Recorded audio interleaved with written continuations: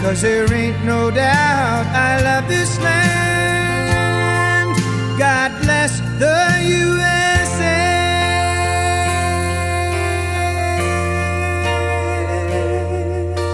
Welcome to Wealth Wake Up Live this Saturday morning. Dick Donahue with you here on KGMI. Actually, I'm remote this week, but I'm here.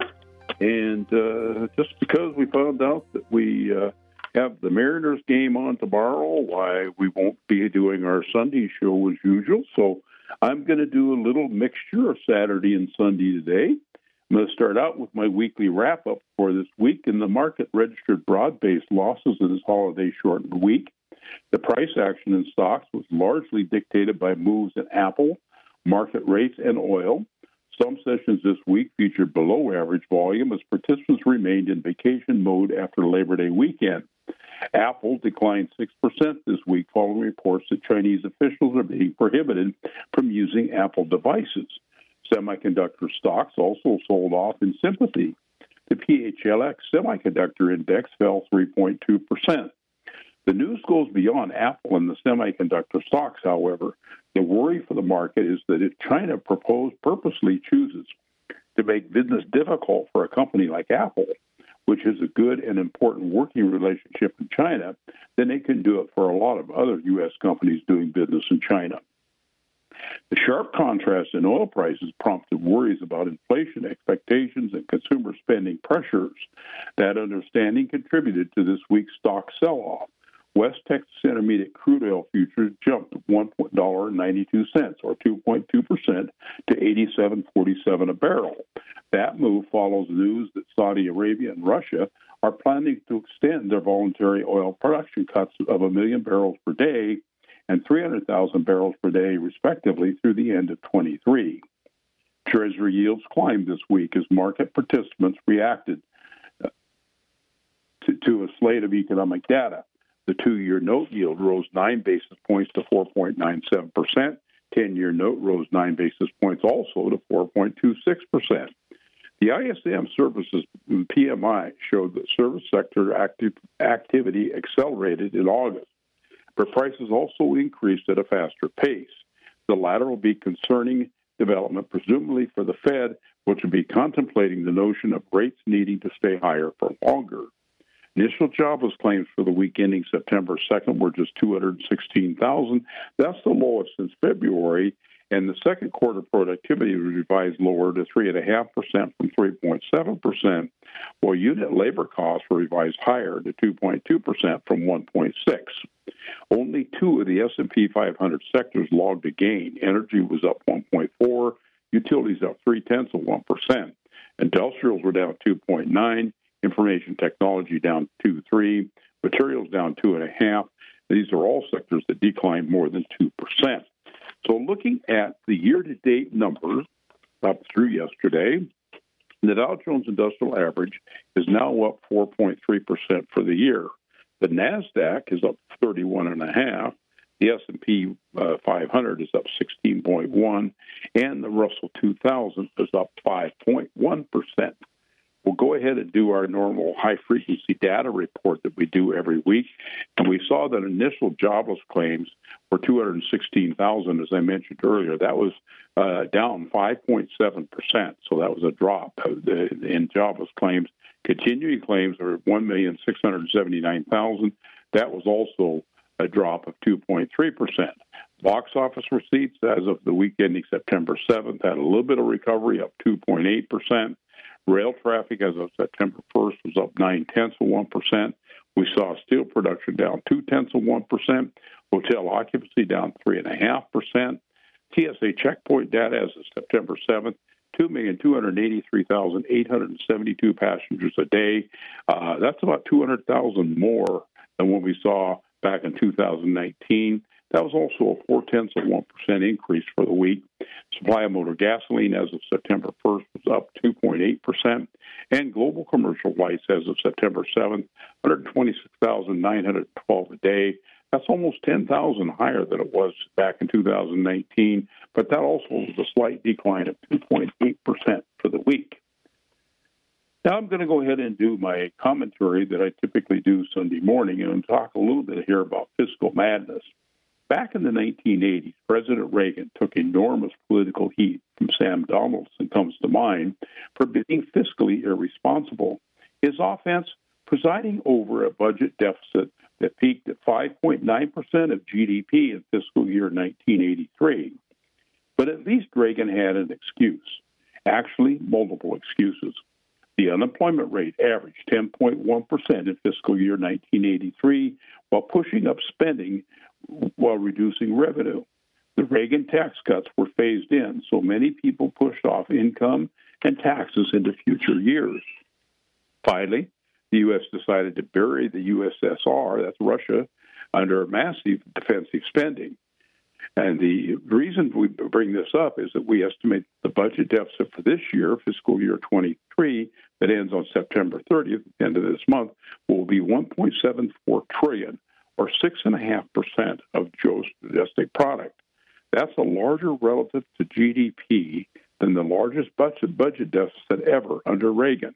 Worse, this is happening when the unemployment rate will average about 3.6%, which is the lowest average for any fiscal year in more than 50 years. But the current budget situation is even worse than these numbers suggest. Last year, fiscal 22, the budget deficit came in at $1.375 trillion. But this deficit was artificially boosted by government accounting. President Biden's plan to forgive student loans lifted the deficit by $379 billion. The present value of the extra future losses estimated on the forgiven debt. The government's budget accounting rules included it as an extra spending last year, even though it didn't affect the government's cash flow. In other words, without the Biden loan forgiveness plan, the budget deficit would have been about $996 billion last year, or 4% of GDP. Not good, but not horrible either. This year, the Supreme Court struck down most of the loan forgiveness plan. As a result, extra future loan repayments are now being added back into the budget. The government counts this as a negative outlay, and this change results in a one-time artificial reduction in the deficit of $330 billion. But without that Supreme Court ruling, we would estimate that the budget gap this year would be over $2 trillion to actually $2.07 trillion, or about 7.8% of GDP. These government accounting rules might make sense in normal times, but right now they're leading to a bizarre result that hides a massive increase in the cash flow deficit of the U.S. government.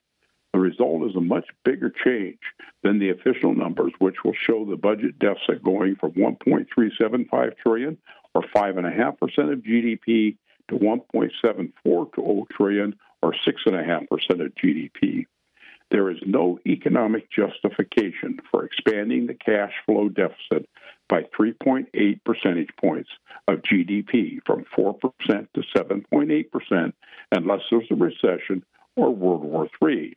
We've never had a budget greater than 6.5% of GDP in any year from 1950 through 2008. Not one.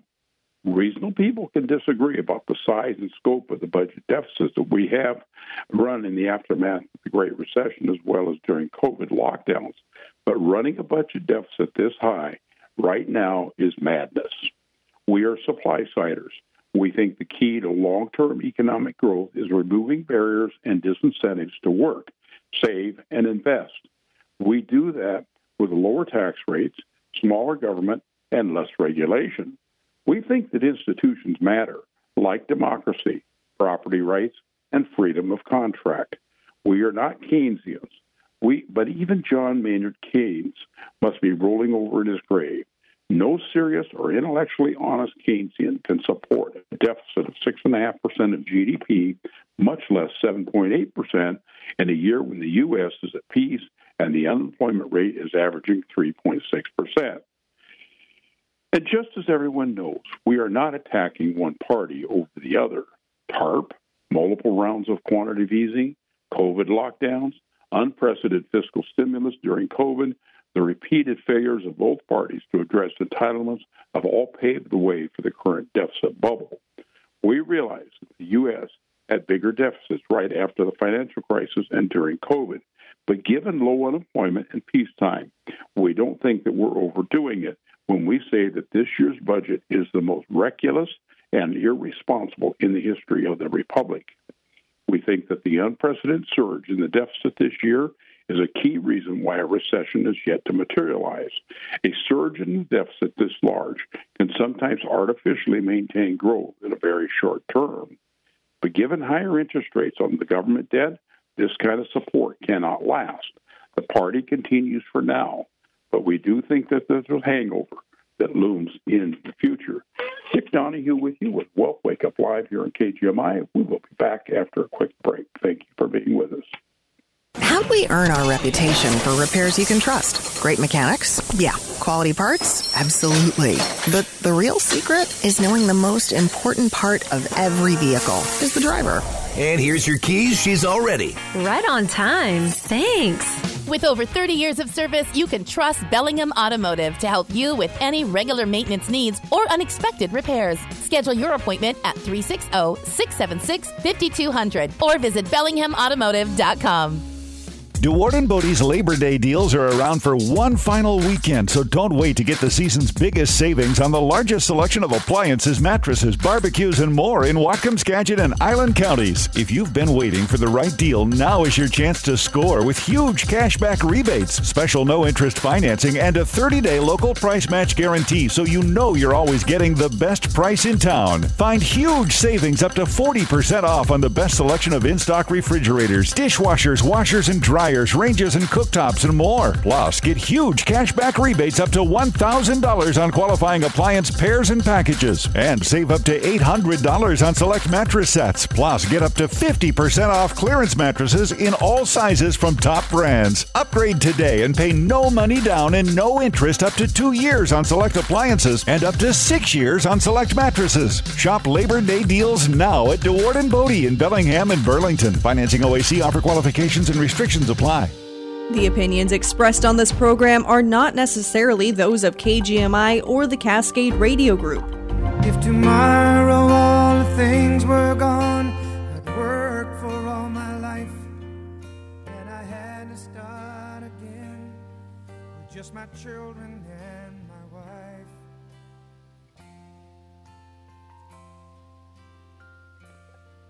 Welcome back to Wealth Wake Up Live. Dick Donahue with you this Saturday morning here on KGMI. We're asset advisors. We are located out in the Pacific Commerce Center. That's out next to Wilson's Furniture on I-5, north of Bellingham, north of the Slater Road. Our address is 5060 Pacific Highway, Suite 101, Ferndale, 98248. Our phone number is 360-733-1200.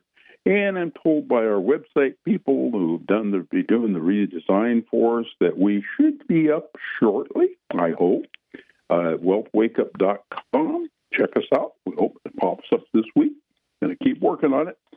Anyway, as I said, I'm combining today's live show and tomorrow's Sunday show together with some of the format today because of the Mariners game will be on KGMI here tomorrow. So, and of course, the Seahawks are over on KPUG. So, anyway, I'm going to go ahead and talk about our global roundup for the week. And we're seeing that rebounding bond yields are starting to undermine stocks to a certain degree. The global equities were lower on the week amid a rise in long-term interest rates and concerns that China may be targeting U.S. technology companies in retaliation for U.S. export bans. The yield on the 10-year Treasury note reached 4.3% at midweek before easing to 4.25% on Friday. The price of a barrel of West Texas Intermediate crude oil also rose to $87.60 from $85 last week as Saudi Arabia and Russia extended production cuts. Volatility as measured by the CBOE Volatility Index, or VIX, rose to 14.5 from 13.3 a week ago. And looking at our macro news, we're seeing that U.S. yields are reversing course. The yield on the 10-year note has risen more than 20 basis points. That would be 0.2% since last Friday's unemployment report. It reached as high as 4.3% on Thursday as huge amounts of investment-grade corporate issuance came to market after the summer drew to a close on Labor Day. Tuesday alone saw $36 billion in new corporate bond supply come to the market, but supply was not the only factor influencing yields this week. Also pushing rates higher was the stronger than expected ISM services reading of 54.5. That's the highest level in 6 months and higher than any forecast in the Bloomberg survey of economists. News that the Saudi Arabia and Russia will maintain their voluntary oil production cuts throughout the year contributed as well, sending the Brent crude above $90 a barrel. Weekly jobless claims at 216,000. That's the lowest weekly number since February. That belied last week's softer U.S. employment report and added to an upside rate of pressures that did upwardly revise U.S. budget deficit projections, which we just talked about. We're also seeing rising rates are lifting the dollar. This week, the U.S. dollar index reached its highest level since March, when it peaked just prior to the U.S. regional banking crisis. The surge in the greenback is hindering emerging market stocks and bonds in recent weeks, and is contributing to downward pressure on U.S. multinationals with outsized overseas earnings. The strength of the dollar has been particularly notable against Chinese yuan and the Japanese yen. On Thursday, the yuan traded at its lowest level against the dollar since 2006, and the U.S. dollar JPY has reached levels close to those reached when the Bank of Japan was forced to intervene to strengthen the yen in October of last year. China and Japan remain monetary outliers, maintaining super leaves in the case of Japan, or slightly easier in China's case, interest rate policies. The surging dollar has limited China's appetite for easing monetary policy for fear of further widening their dollar and supportive rate differentials. And while markets anticipate U.S. policy rates to be near or at a peak, they also expect them to come down slowly, giving the dollar the edge until the U.S. Federal Reserve pivots to a more dovish direction. Japan's Ministry of Defense stepped up verbal intervention this week, warning traders that it would not rule out any options in defending the currency. The Wall Street Journal has said that U.S. banks are more exposed to real estate than they appear.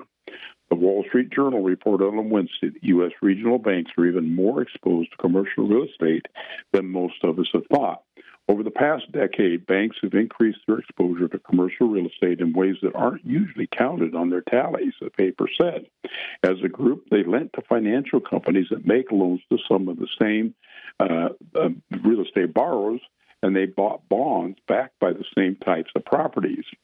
That indirect lending, along with foreclosed properties, trading portfolios, and other assets linked to commercial properties, bring banks' total exposure to commercial real estate to $3.6 trillion, equivalent to about 20% of their deposits, according to journal analysis.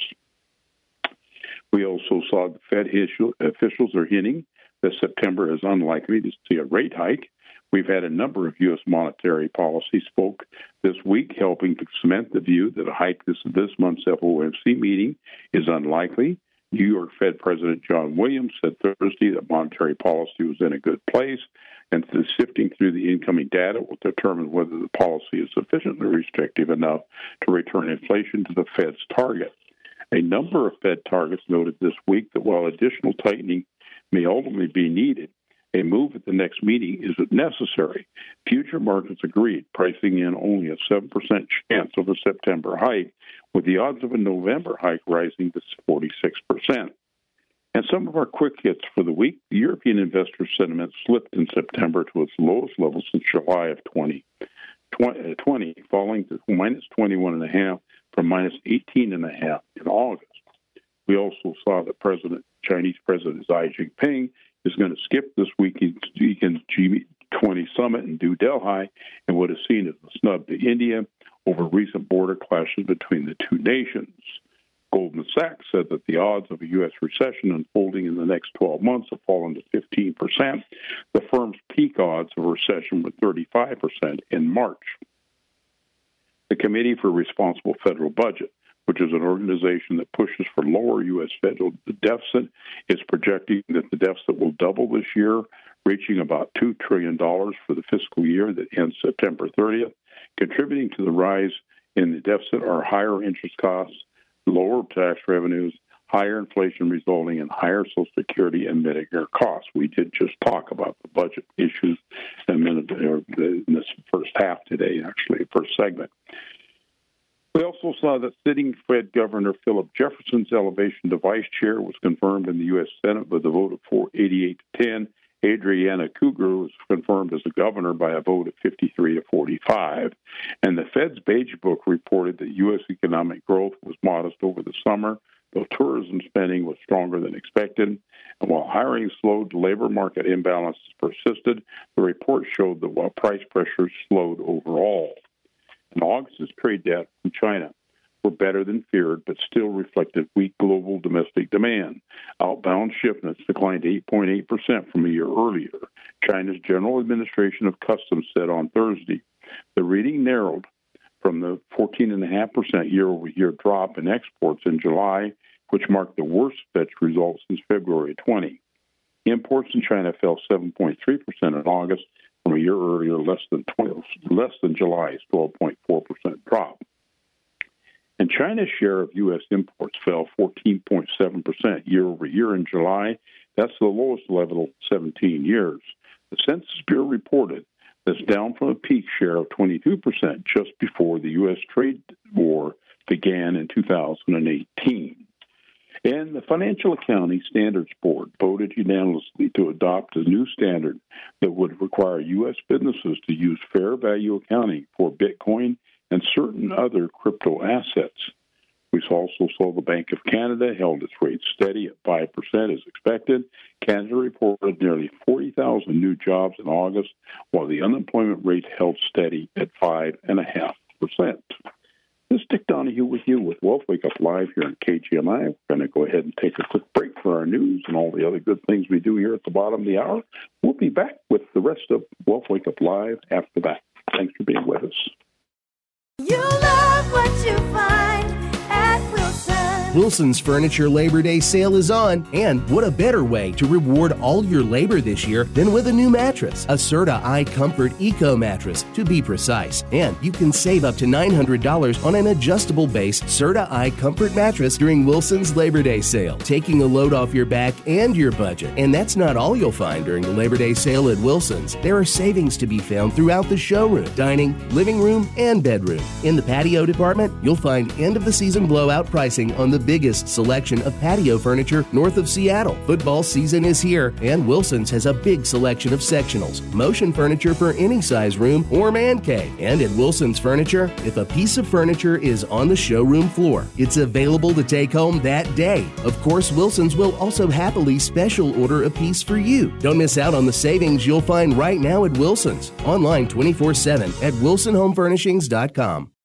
Get a bite of Chicago with P&W Perks this week. You can score $50 to spend at Chicago Joe's for just $25 this Thursday at pnwperks.com. When you're ready for the best hot dogs around, you just got to head up the guide to Linden and stop by Chicago Joe's. Chicago Joe's features traditional Chicago-style hot dogs, savory Italian beef sandwiches, and local favorite underground burgers. Why settle for just some old hot dog when you can kick back and enjoy a Chicago dog loaded with sweet pickle relish, pickles, sport peppers, tomatoes, chopped onions, and sprinkled with celery salt. Each bite is a taste of the Windy City right here in our backyard. Stop by Chicago Joe's in Linden on the Guide Meridian. Call ahead for takeout or visit ChicagoJoesLinden.com to check out the menu. With P&W Perks, you can get a $50 certificate to Chicago Joe's and enjoy the flavor of the Windy City for just $25. Get the details at pnwperks.com.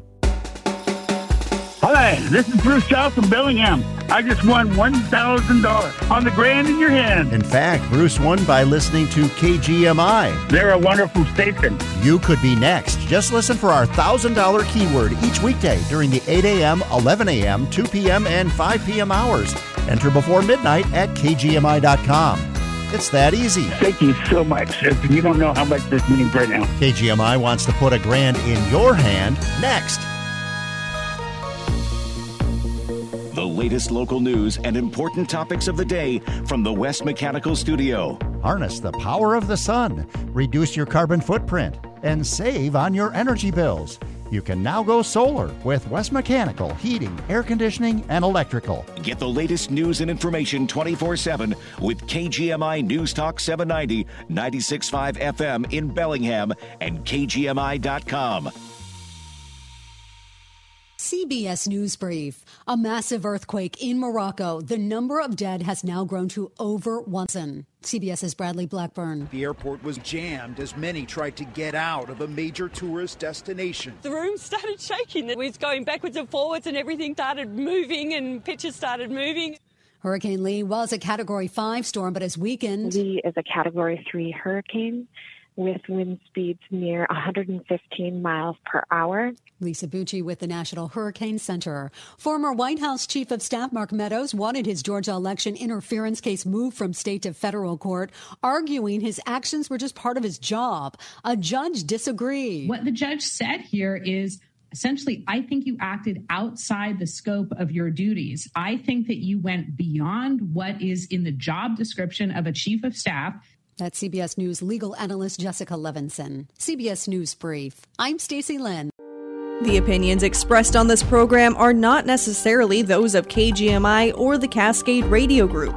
And I'm proud to be an American, where at least I know I'm free. And I won't forget the men who died. Welcome back to Wake Up Live. Dick Donahue with you this Saturday morning here on KGMI. As I mentioned earlier, no Sunday show tomorrow. Mariners games will be on KGMI. So I'm doing a little bit of a combination of what I would normally do on the Saturday and Sunday shows. Going to continue on with this week's economic reports that we came in, including the July International Trade Report. And the trade deficit in goods and services rose to $65 billion in July as imports expanded faster than exports. We prefer to focus on the total volume of trade, imports plus exports, as it represents the extent of business and consumer interactions across the U.S. border. This measure expanded by $9.1 billion in July, but remains down 4.2% versus a year ago. And although growth in July is positive, both imports and exports are down on a year-ago basis, consistent with our forecast that the U.S. is headed towards a recession. And while a surge in the federal budget deficit might have helped the U.S. economy avoid the recession in the short term, this kind of artificial support cannot last. Despite the monthly increase, imports are sitting near their lowest level since 2021. Indicating weakening demand for goods domestically as there is a continuing trend towards spending on services. So far this year, imports from China are down 24.8% versus the same time frame a year ago, dropping China from first to third largest exporter to the U.S. behind Mexico and Canada. Daily freight rates have fallen rapidly, are back down to pre-COVID levels or even lower, as demand for shipping has also weakened. This was confirmed by the New York Fed's Global Supply Chain Pressure Index in July, with the index staying in negative territory, 0.90 standard deviations below the index's historical average.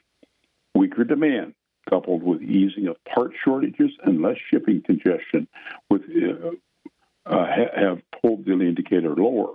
The most positive piece in the report was that the U.S. dollar of U.S. petroleum exports exceeding imports once again. This is the 17th consecutive month of the U.S. being a net exporter of petroleum products.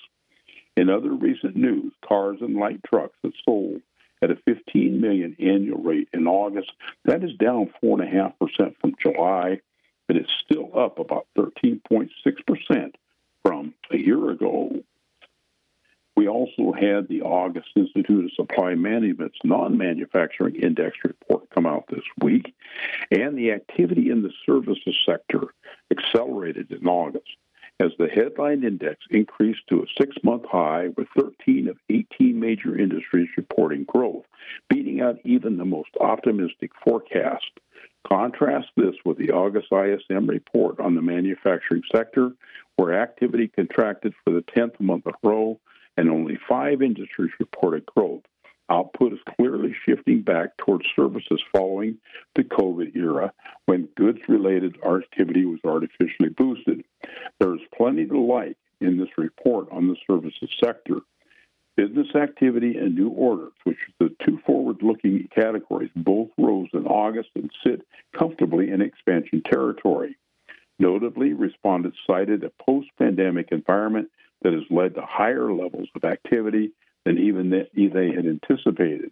Meanwhile, the demand for labor in the services sector remains strong, with the employment index jumping to its highest level since 2021.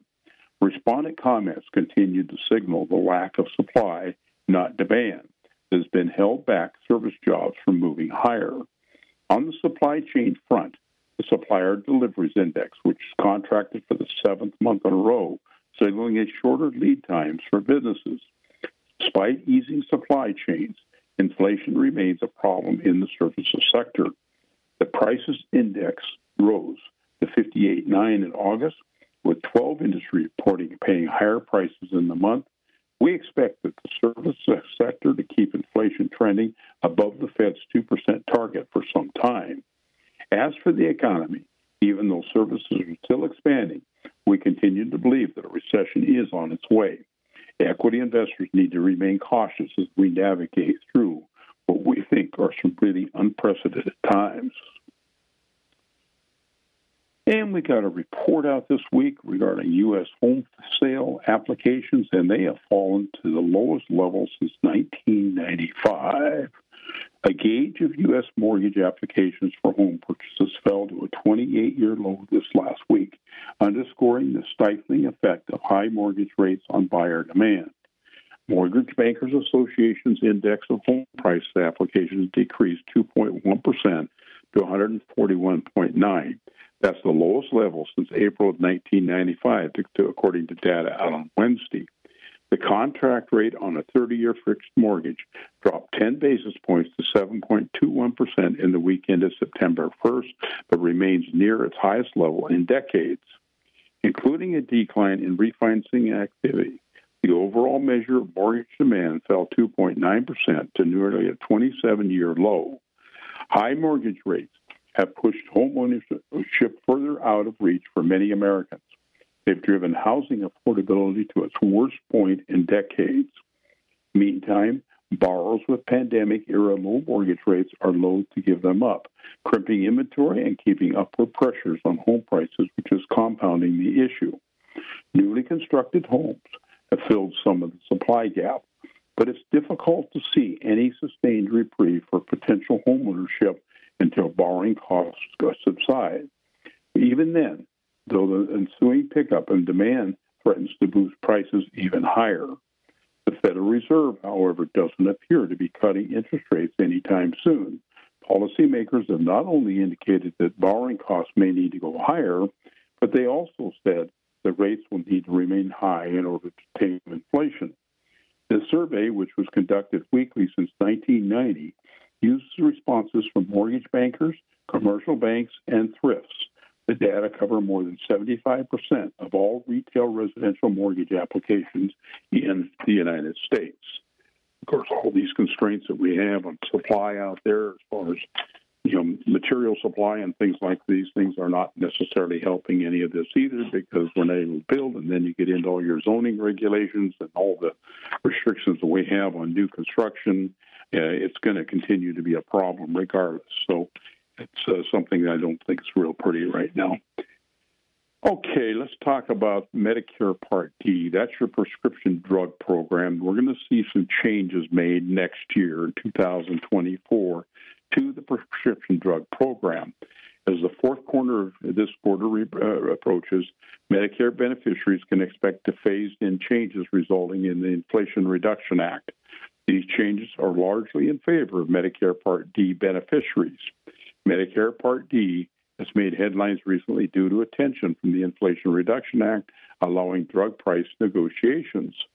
The federal government is making efforts to lower drug prices after inflation-related cost rises, and a report from the Kaiser Family Foundation revealing that just 10 drugs accounted to about $48 billion in Medicare Part D spending in 2021. What we call the Extra Help Program will expand next year as another attempt to make prescription drugs more affordable. The previous cutoff based on income will be increased, allowing more people to be eligible. According to the National Council on Aging, nearly 3 million people are eligible for Extra Help Program but are not enrolled. So considering the program's expansion, You need to explore your eligibility and take advantage of it if it's possible. In addition to broadening eligibility for extra help program, changes are going to be made to the catastrophic coverage. Individuals enter Medicare's catastrophic phase once they've accrued more than $7,400 in out-of-pocket expenses. Previously, Medicare Part D beneficiaries would still be responsible for 5% of the cost. However, in 2024, that number will also drop down to zero. So we're going to see a change in some of those bills and some of those costs that you're seeing out there as far as your Medicare costs. And I had an IRA question here about what's the minimum distribution for people who were born in 1959. A lot of confusion here with the laws. Basically, the guy said, I was born in 59. When do I have to take my first required minimum distribution from my IRA? By April 1st of the year following the year that I reached 72? Or is it 73? Is it 74? Or is it 75? Well, it makes a difference. His birth date is in August. He said his friends with birth dates in May, June, and July, and October are also wondering what's correct. He wanted some clarity. Well, the Secure 2.0 law that was passed over a year ago now delayed the first required minimum distribution from age 72 to 73 for some people. And those that were young enough went from 72 to 75. And so basically those people that don't hit 75 until 2033, 32, somewhere in there. Anyway, those born in 59, the law was mistakenly drafted so that it would have the first 2 years, RMD years, at age 73 and 75. Well, Congress is certainly going to have to fix this glitch and say that people born in 1959 must take their RMD by April 1st of the year after they turn 73. So technically, somebody turns 73, you do have that extra time frame where you can hold up until April 1st of the following year. Problem with that one is you got to take 2 distributions in 1 year. And birth month does not matter. All that matters is the year that you were born. So the question I had from this guy about the month he was born, that was basically irrelevant to the problem. What counts is the year you're born, and that's what you have to take a look at when you're going out there and calculating when do you have to start taking those RMDs. This is Dick Donahue with you with Wealth Wake Up Live here on KGMI. We'll be back shortly. Thank you for being with us today.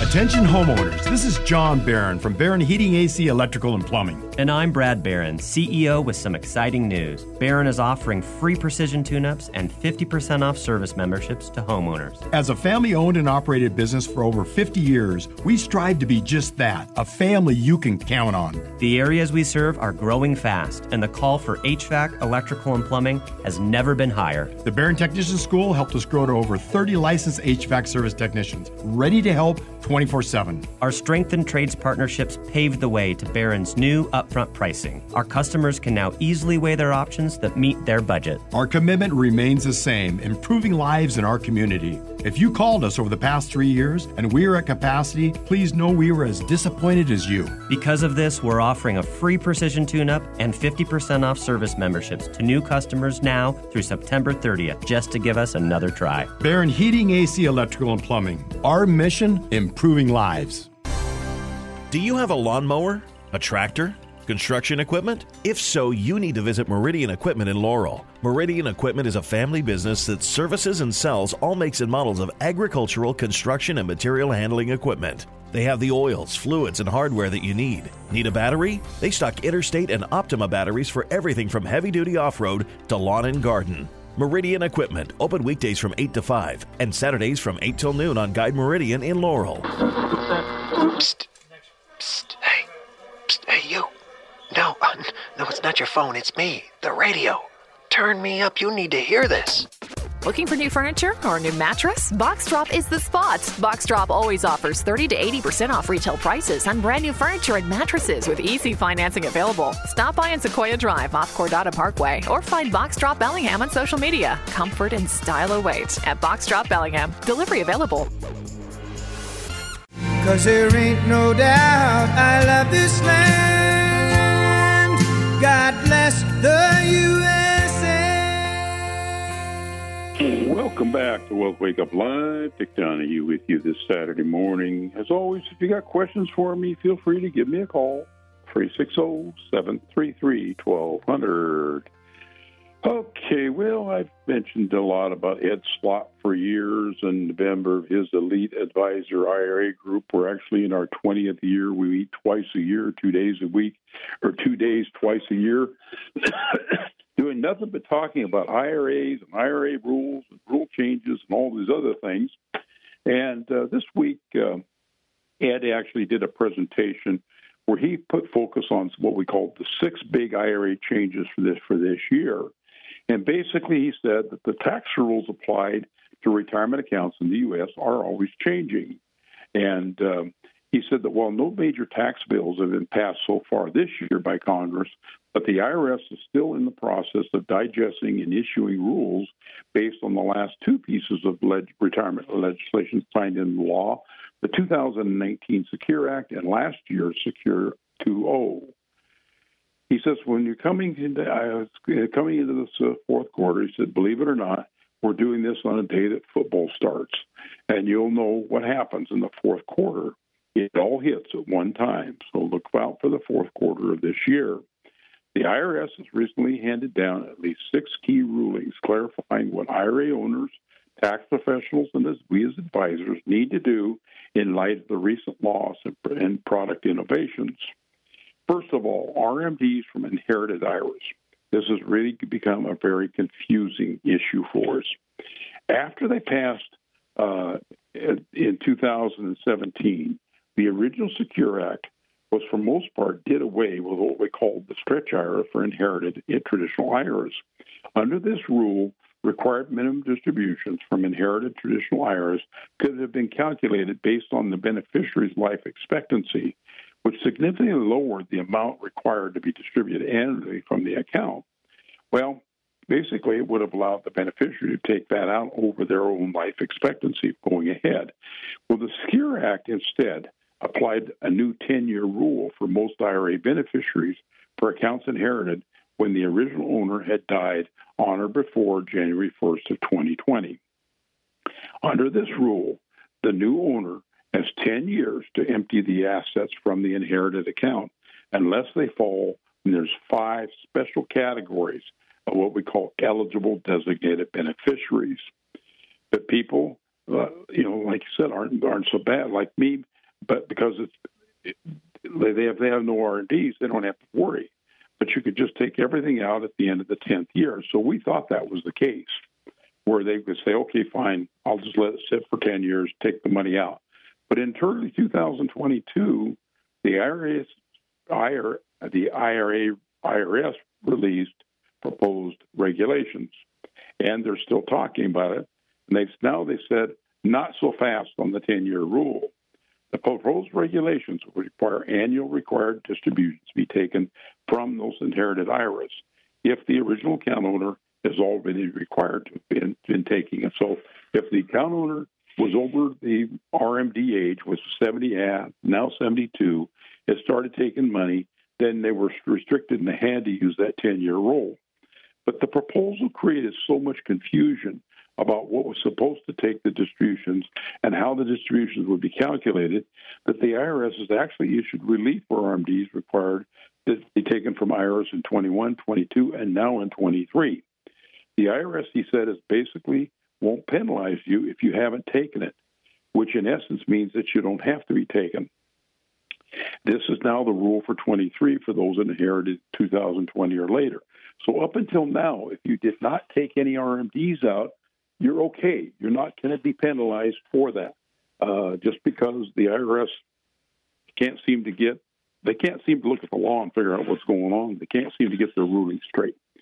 But if you talk about RMDs, 23 is a special year because Secure 2.0 extends the required beginning date, as we said earlier, from 72 to 73. However, the law extending the required beginning date was passed in December of 22. That meant that a lot of IRA owners had already received notification from their advisors or their brokerage firms that they had to be taken this year. Due to that confusion, the IRS has also provided relief, allowing IRA owners to return the required minimum distribution. So if you took out a distribution earlier this year because you thought you had to, you actually can put that back in. And so It's simply because technically you did not have to take that one in 72 at age 72, and so they've now allowed people to go ahead and put the thing back in because it is now 73. Second piece on this is the Secure 2.0 annuity aggregation rule. This is kind of not something we've run into a lot, but Section 204 of the Secure Act changes the way distributions from annuities that are held in IRAs are calculated relative to the IRA owner's minimum distribution. Before Secure 2.0, if you had an annuity within an IRA, it was as if you had a separate account or a separate IRA. Whatever the payout from that annuity was, it satisfied the RMD from the IRA, but it could not be used to satisfy the RMDs from other IRAs. Now it can. So before this, basically, if you had an annuity, you couldn't take excess money out of that and not take money out of other IRAs. Well, they turned around and changed that. So now RMDs can be aggregated among all IRAs of your accounts, including annuities. So basically, you add up all your accounts, you figure out what the RMD is, you can take it out of any one of those. So the total RMD for all your IRAs is calculated. Let's say it's $35,000. You have an annuity that pays out $30,000. You can take all that $35,000 if you want to out of that annuity now. Third one was the Roth 401k catch-up mess.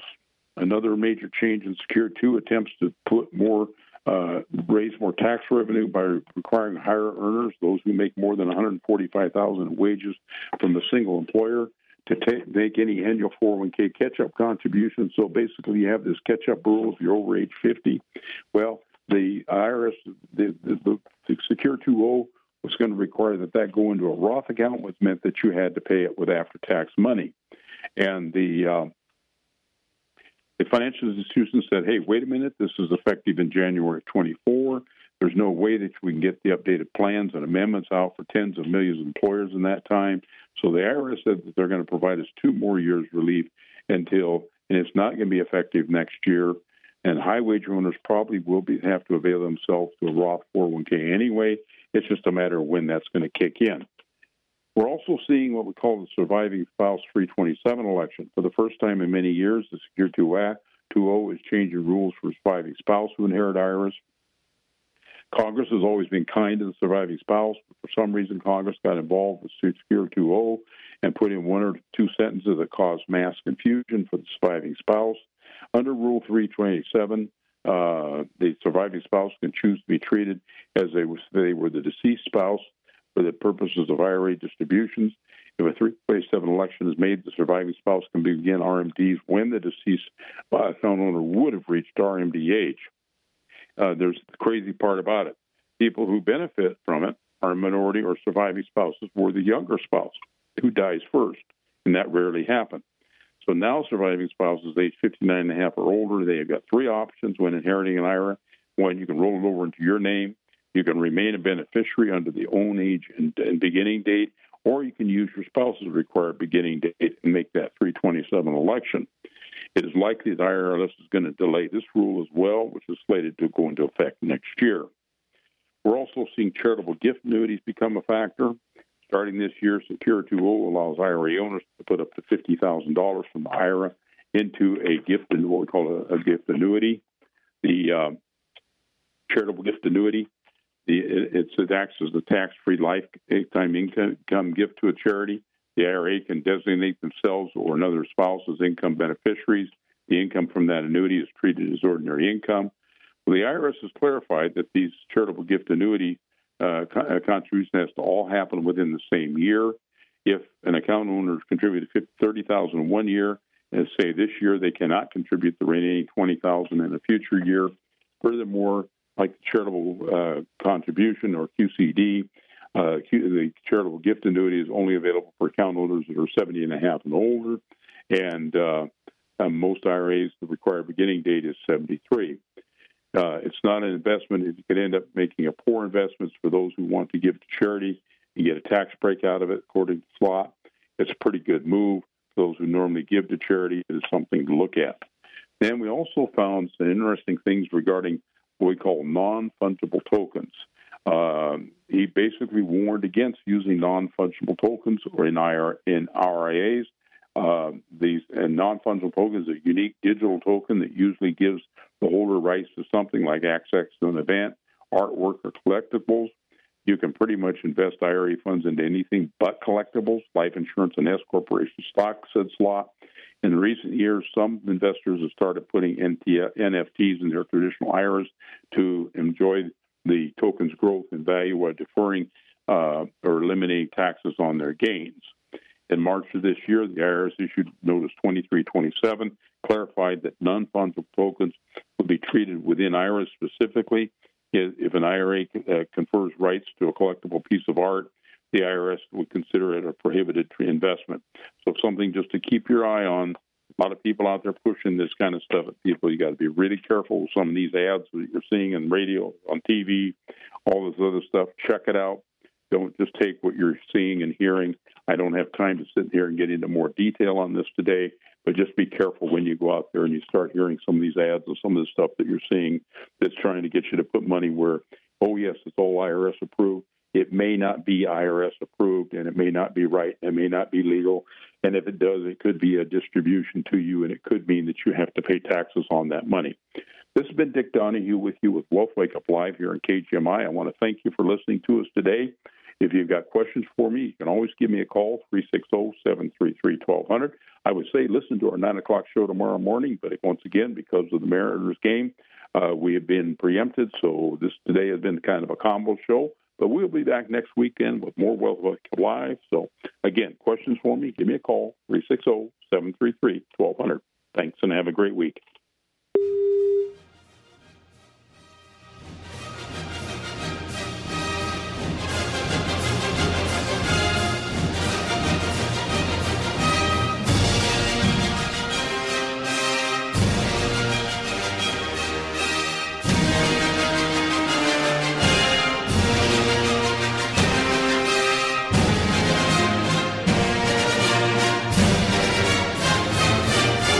The opinions voiced on the show are for general information only and are not intended to provide specific advice or recommendations for any individual.